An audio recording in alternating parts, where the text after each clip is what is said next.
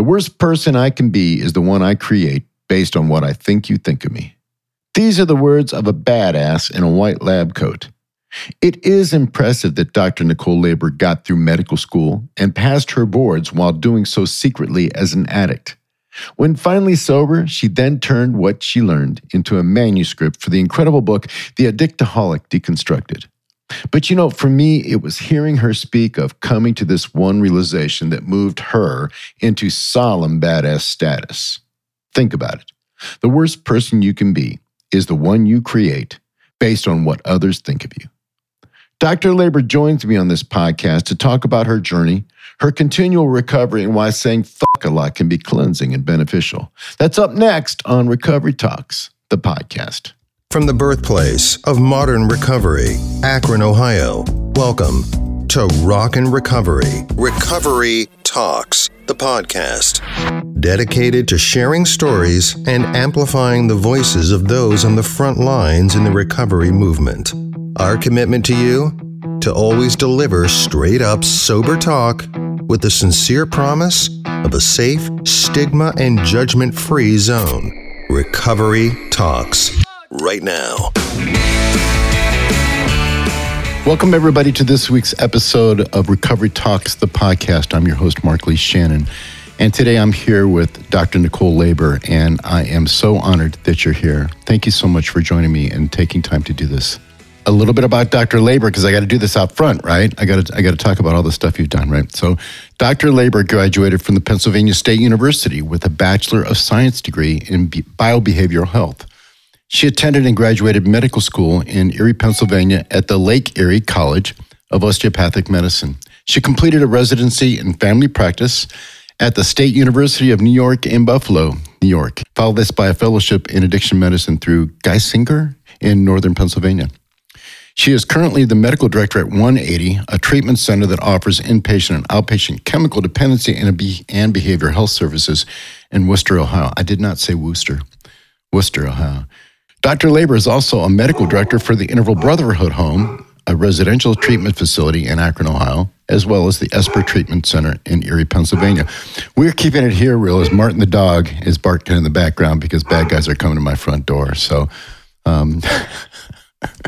this is the real deal. So welcome, Dr. Labor, to Recovery Talks, the podcast. Hi, thanks for having me. Well, thanks for being here. So I just talked a little bit offline about how we had met, and I had seen her at one of her presentations, and I was just stunned by the clarity of what it was she was talking about, and later read her book, and we're going to talk a little bit about the book as we go through. But, you're a badass, man, and I know of you through, I, of course, spent my time in detox at St. Thomas, and so we didn't meet there, even though we couldn't probably talk about it. Up until March was a volunteer taking a sober message up there every Monday night at 7 p.m. and did that for 4 straight years. If there's one thing I can tell you that the pandemic has done to me that I don't dig is that I don't get to do that anymore. Because that was the one place where I could walk out and I could feel, thank God, that I get to get in a car and go home to a nice warm bed and be sober and to be able to feel normal, if normal can be described as anything that we go through in recovery. Up in those halls, you are considered just really, really well regarded. You shine up there. And everybody I talk to says, have you talked to her? Have you talked to her? It's like, she's a badass. I'm like, yeah, I know. I saw her deal. I guess what I want to talk about, with you is, obviously the Addictaholic Deconstructed is a fantastic book that I recommend for everybody, but how do we get here? Tell me what it was like. We talked a little bit about this beforehand, but what was it like before you got sober? What was your life like? What were you like? What was Nicole like? My entire life has been spent feeling like I have imposter syndrome. So even with my addiction, I almost feel that way because, on paper, it looked good. My childhood was happy. I had a good family. My parents were divorced, but they got along. And so externally, I was very popular, I was voted most popular. And then I was the prom queen. My life looked very good. But I think that ultimately that's because I was the master of illusion without knowing it. I think that we're much better at things when we do them subconsciously. versus when we try to like involve our conscious, minds. But I think my whole life was really about creating some sort of illusion. I wanted to be viewed as a certain X, Y, or Z, depending on who it was and what it was about. So, as a child, I faked being sick every day in kindergarten because I got extra attention from the teacher. And then I got to go to the nurse. And, it took my mother saying to the nurse, like, don't call me unless she's got a fever or is like actively vomiting. And I even think there were times where I would try to make myself vomit just because I wanted the attention so badly. But at home, I wanted to create a different illusion. At home, to my family, I wanted to be this like strong, smart, imaginative, creative, like all the adjectives that people would use to describe me. I think that internally, subconsciously, whatever, I felt like I had imposter syndrome. Like they think that I'm all these things and I don't feel like I am these things. So I need to continue to create an image of myself that upholds these beliefs that they already have about me. And I think that living a life like that really just sets a person, at least it set me up to be like this empty shell of a person. I looked really great on paper and I had some really great qualities. And I don't think that there's anybody other than the people that I like deliberately hurt or was a dick to. Most of the people that I wanted to be in my life would tell you from that time that I was this great person. I was fun. I was funny. I was smart. I was inspirational. I did all these things, but the whole time it was all just me trying to be those things, trying really hard to be something that I thought people wanted me to be or that I wanted people to think that I was. And that's really what it was like to be me. And I said it in my book, and I've said it, I think, on every stage I've ever stood on. One of the most profound things that I ever heard in a lead at a meeting was, the worst prison was the one that I created based on what I think you think of me. And that's really where I lived. My whole life was this prison that I created, and then just kind of like juggled the balls to keep this side looking this way and this side looking this way and the front side looking a different way. And that's really who I was. I don't know about you, but when I discovered Alternate States, the first time I got drunk, I didn't like it. It was too heavy. There was 3 things I remember about that first drunk. One is what it tastes like going down, what it tastes like coming back up, and the smell of a stinky toilet, right? Because it was a winter storm, late 70s winter storm, and my cousin had come over, and we found my dad's Cutty Sark. And, I didn't know. Poured a big glass. I didn't like it, and I just didn't want to do that. Now, there were other substances that kind of made me feel like I belonged, I think. There was a socio tribe, and I think more than anything for me, belonging to a group of people that used guys who were musicians, right? That, would smoke weed, hang out, play guitar, try to tune for 4 hours straight. You know what I mean? And really, it was. There weren't electronic tuners back then. But in your early miles of using, what was that like for you when you first discovered? Because for me, there were 3 stages. This is fun. Uh-oh, what just happened? And me down on my knees, please help me. That was it. If you sum up my using career, oh, this is fun. What just happened? Popo showed up. You know what I mean? Where's my money? And then at St. Thomas Hospital, that's where it kind of broke down. But what was it like for you in the first miles of using? So the first time that I ever drank to drink, right? Because I'm sure I had sips of my parents' beer or something when I was, young. But I was, I think, 12 or 13. I was at a party with my parents. Like it was my parents were friends with her parents, and she graduated or something. I was at this party, and there was a whole group of us, and those kids that lived there stole like a 6-pack, and everyone split it. So there were 6 of us, I think, and we all split it. And then after that, they were like kind of done. It was like, haha, we have this beer. And I must have liked it because I kept going back for more. Like I kept sneaking back to the kitchen, taking more, until ultimately I think I wound up in a closet. I was just laying in a closet drinking, like literally drinking in the closet by myself. First time I ever drank. My friends were like, oh, your parents are coming. So they were trying to get me to like drink some mouthwash so I didn't smell like beer. But I was like, I couldn't even walk without help. And then that night was actually the first time that I ever got drunk, it was also the first experience I had with a sexual assault. So there was trauma. I think I vomited that night. I don't remember. It was just trauma all the way around. But I remember the next day, the thing that I actually felt the worst about was the parents of my friend whose house it was, and that I had to call them and apologize to them for my behavior because I was drinking. Nobody knew what had happened. So, and I remember my parents being like disappointed, but I also remember just being in the car, like, what time is it? Where are we going? And my parents are like, right. Go to sleep.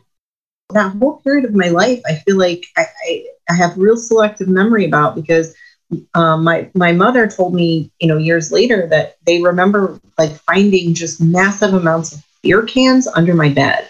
And like, I lived with my mother and stepfather, who were not negligent parents. They were not like absent. They didn't drink. They always had some beer in the refrigerator, like from the 4th of July party 3 months ago, or from Christmas when we had people over, but they never really drank it. So apparently I was sneaking in there and taking 1 or 2 every night. Right. And drinking it and then throwing the can under my bed. I don't know what my intention was. Like, I don't know how I thought I was going to get rid of them, but right. We don't think I had. So you were a blackout drinker? Yeah. Blackout drinker right away? Apparently. Yeah.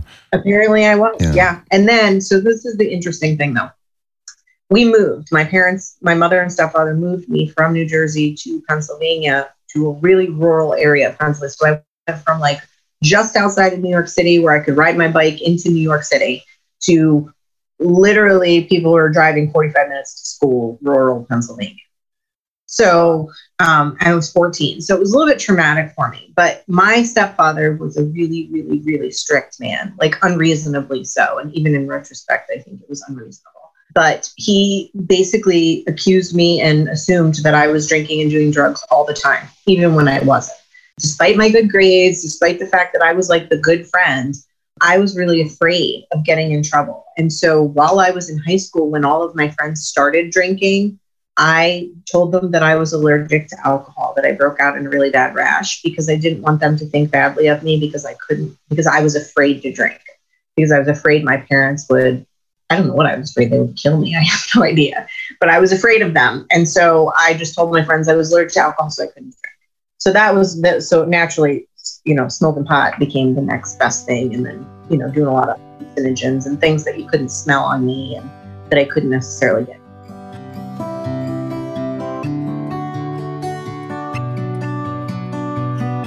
I like to relate back to, that first moment where I felt like, wait a minute.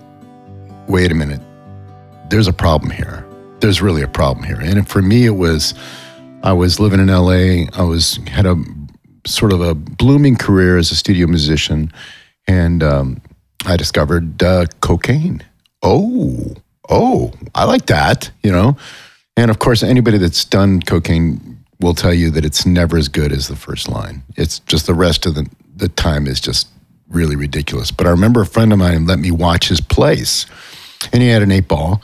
And I remember that I couldn't stop sneaking back into his house to get more.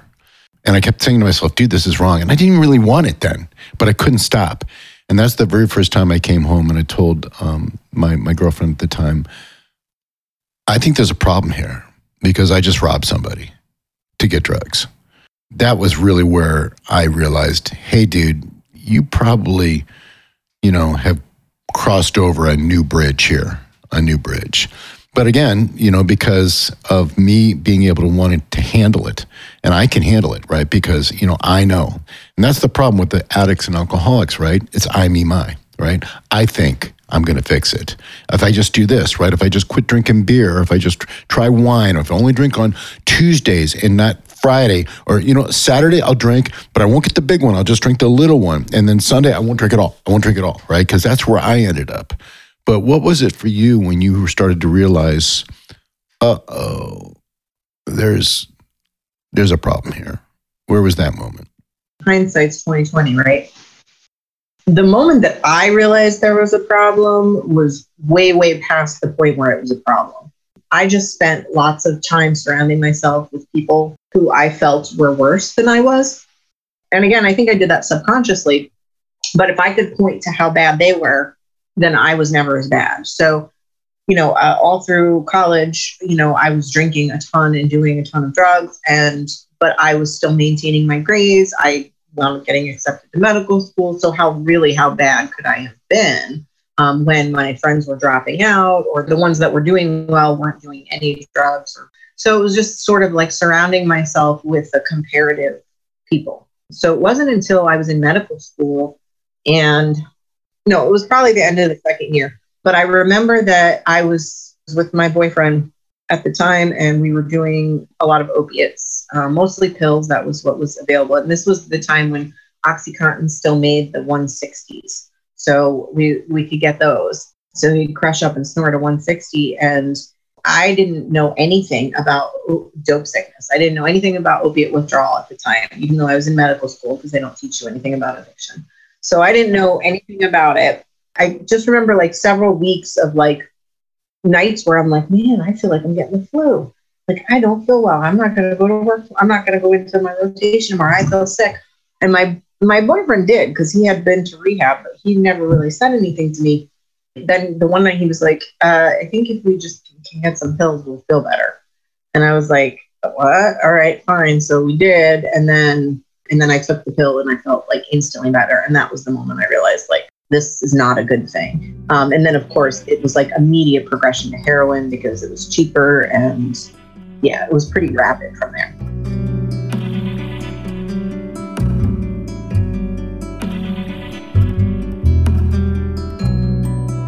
It's what I call the circling down the drain moment. And for me, that was day drinking, right?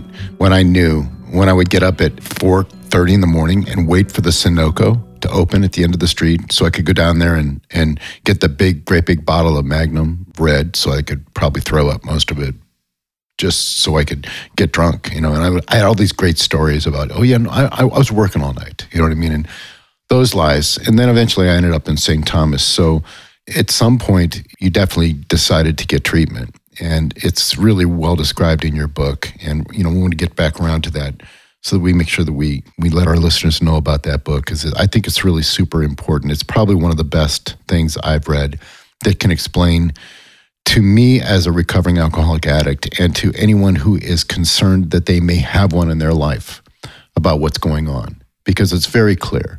We all get a lot of questions of, hey, my son, hey, my daughter, hey, my husband. How do I know? How do I know? And I always recommend your book is like, you know what? Take the time to read this, and it will certainly help explain to you the disease model of what addiction is. And because unfortunately, a lot of physicians, although I haven't encountered a lot of them in my practice, there are still, and I hear about them, there are physicians out there that don't believe that is in fact the case. So circling down the drain, you head into some sort of treatment center. Obviously, as described in the book, you have that moment of awareness after a little while. You get through the "F you, Tony. It's not me. It's not me. Not me. I know. It's not me." And then you start to having that what I call the spiritual change, which happened for me on the 7th floor at St. Thomas, which we can talk about someday, but not here. So you get it. You get out, right? And you're kind of clean. And you're, maybe even feeling a little bit better at that time, if you can feel better. Tell me about the first few miles, because what I think that a lot of people don't hear about is what happens to us in those first few miles once we're sober and we're really trying to get it straight. And the changes we have to go through when we're confronting all the other shit that's going on in our life. Yeah, we may be sober, but it's still messed up. So talk to me a little bit about what that was like for you. The first year, really, after rehab was a lot of struggle for me. And if I wasn't already sort of in medical school and involved with monitoring agencies and at risk of like getting kicked out of school and not being able to be a doctor, I probably would have relapsed in that year. And for all intents and purposes, I did emotionally relapse. And so what I mean is really, it's like, I put down the drugs and alcohol, but those were my coping skills, right? That was how I was dealing with life. And then they were just kind of ripped away from me. Right. And I got a couple of months in a rehab where they were trying to teach me new skills, but they're trying to teach me new skills on this brain that's like all wonky because, again, you took all the chemicals away. So I'm trying to learn some new skills, right? But the deep dive stuff, the stuff where where I really had to start looking at myself, didn't come until much later. And so a lot of my sort of the characteristics that I had that sort of led me to become addicted and alcoholic were still there. And so like that need to create an image and that illusion creating, like I still had that, but it was just, I was sort of subconsciously gearing it for good instead of evil. So like I would go to AA meetings because that was a requirement. I'd hear something really great and insightful that someone shared, and then I would take that to the next meeting and I would share it as my own. And so within a few months, you know, I once again was sort of like this, like, oh, she really gets it. She, you know, only a few months clean and she's really getting it. And, you know, I was eating that up because that's what I wanted. I want people to see me a certain way, but wasn't really internalizing any of the things that I was saying. Like I was intellectually understanding what they were saying, but I wasn't internally feeling anything that they were saying. And so I wasn't doing any of the work. I really was fake it till you make it, but I wasn't intentionally doing that. I was just faking it because that's the only thing I knew how to do. That was the only skill that I really had. So again, I was struck with this sense of imposter syndrome, feeling like I'm this, you know, very early in recovery, but very well-versed and knowledgeable person about recovery. And they don't know. They don't know how fucked up I am inside. And you know, so I had no release for that other than to act out. And I acted out in ways other than using drugs. But, you know, I would go to the bar and just sit there and wait until last call and then see who I could go home with. You know, I wouldn't drink, but it was like, well, this is easy pickings here. You know what I mean? Just find the sloppiest person, and then cry about how they don't, you know, want me to stay, or like, you know, I'm like, listen, there's nothing here, there's nothing between us. But then they're like, okay, see you. And I'm like, what? So, I mean, I was just a mess. I was just a wreck.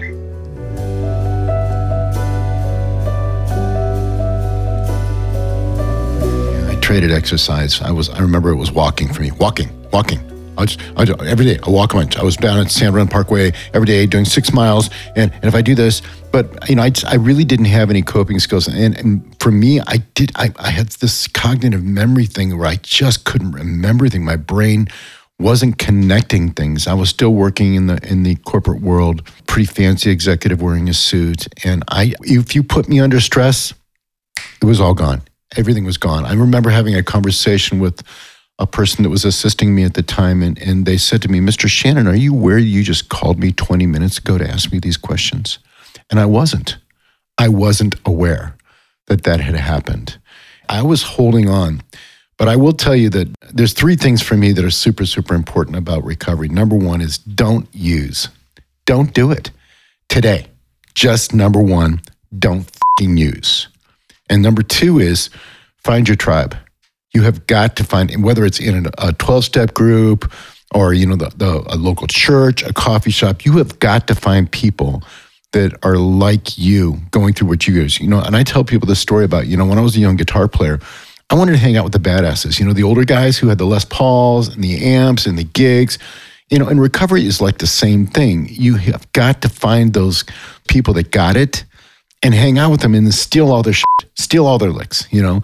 And finally, for me, you know, once I got a clear head and I got past that year, you know, was finding some way to have a higher purpose. And you talk about that a lot in your book. And one of the things I really like about what you say in your book is a lot of people have trouble with the God thing. So much so that I haven't even approached it on this podcast. And we're probably on almost our 20th episode at this point. I don't talk about it. But what you say in that book, which is really great, is, you know, what if it was, you know, you substitute that higher power thing. What if it's just a higher purpose? What if it's a higher purpose? And that really, really struck me when I was rereading last night your book. So you get through the first few miles, you're out there. I have no idea how you got through medical school doing that stuff, man. I mean, how did you remember shit? How could you remember anything? How did you study? How did you do that stuff? You know, that's crazy. That's crazy to me. I almost feel guilty like telling people because I'm like, oh, they're not going to have any faith in me as a physician. But the truth is, like, I don't remember. You know, we know that the brain works in such a way that, like, the way that you are when you're studying is the way that you are most prepared to take a test. So obviously I was using just to feel normal. Right. So I had to use to study. Right. So when I would take the exams, I had to be, I was so physically sick without it that there was no choice. So we call it altered reality, right? Because I think that's it. It just shifts reality. So that's going to cause a lot of problems when you're trying to like interact with the world. But in terms of just like learning information, a shifted reality doesn't matter, right? So I just shifted it, learned it in that reality, and then took the test in that same reality. I mean, that's the only way I can explain it. The really fucked up part, though, is that I passed all of the major boards that I needed to. And at the time, they weren't on computer, which they are now. So we had to sit down in this room, like at a bunch of desks with paper and like fill in the bubble, the Scantron type thing. I had to get some dope and my needles and stuff and store them like in my bra so that when I went to the bathroom during break time, like I could use and not have to worry about getting really sick. But once I went to treatment, and then I went back to try and finish school, the dean of my school, God bless her, for all of her flaws, she did sort of allow me to do that. I could tell she really wanted to make me have to like start all over because I didn't remember a lot of what I had done previously, but she couldn't because I had passed all of the national boards. We're circling towards the finish, and I just, I had so many notes, highlighted and shit. I was so looking forward to talking to you, and there's so much more I want to talk to you about things, and especially about the book, and maybe someday you can come back. I know you're very, very busy. It was difficult to get your time here, and I super appreciate you doing that. But maybe we could do another podcast just about the book and talk and walk through that, because I really believe that it's such a significant, important piece of work that anybody that has questions or is beginning it really needs to understand that we fundamentally have a medical problem first. It is a medical problem we have to solve. And then once we get that, then we can start what I call getting underneath the manhole cover and fixing the shit in our lives. You know what I mean? But you have to get into a long-term period of abstinence. There's just no other way. And I say this to people and they're like, well, I can, I think I'm good with weed. I can just smoke a little bit of weed, you know what I mean? And I'll be okay because it takes the edge off, dude. And I can play better, I can do and I just say, yeah, that doesn't work. It just doesn't work. It just doesn't work. So it's controversial, and I know that there's other ways to do things, and there's no one way that fits all for everybody. There's MAT, there's all kinds of different things, which you cover in your book so eloquently, But I guess the last thing I want to talk to you about, and I think about this a lot. At this time of year, when we're recording this, we're in the middle of January, and in my past life, I would be at a really big trade show, the National Association of Music Merchants, which was the big show for us. You put on a suit and you see all your customers, and it was just a party fest. And I remember that when I just got sober, I had been let go from one company, and I had to go out there and try and manage being in that environment and being sober. And it was, I was sitting upstairs meditating a little bit earlier today thinking, man, you know what? It's 7 years down the road and you're still here. And guess what? You get to interview Dr. Nicole Labor today. So it was really a cool moment for me. And I wanted to just share that with you, that I felt such gratitude to be able to be here and be sober and to be able to be talking to you today. So, the last question I want to ask you, and people ask me this all the time, is you go back, and talk to yourself, when you're all up and stuff. And, if I like to say, if you could find a time travel Uber, right? And you could call that shit and say, hey, take me back to when I was that person, right? What would you say to that person about your life now? I would opt not to do that at all. I would opt not to go. My fear is that anything I say could alter the path to where I am now. And I wouldn't want to do that. I wouldn't want to alter that path. There is a part of me that truly believes that my gift is not that I'm super smart. My gift is not that I really understand addiction. My gift is not that I am in recovery.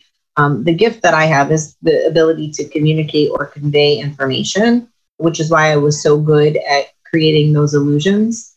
And so using that skill to help other people understand something that is so poorly understood, that's my purpose. That's my higher purpose, right? So, and the only way that I was ever going to reach this point to be able to use that gift in such a way that would be of most benefit to society was if I went through all of the things that I went through. The fact that I came out the other side, that I'm alive, that I am, clean and sober today, and I have a relationship with my higher power, my higher purpose, and then I have the ability to share that gift. It's the one area of my life I don't feel like an imposter. So you can keep your time travel Uber. I might go back to college and encourage some breakups and like some relationships that were like not great, but nothing about my drug use. You're such a super badass. Thank you so much for your time today. And I just want to say to our listeners, thanks for hanging with us for this edition of Recovery Talks, the podcast. Please stay tuned for more episodes with more guests as they share their journey from the darkness to light. And until then, everybody just stay standing and steady on.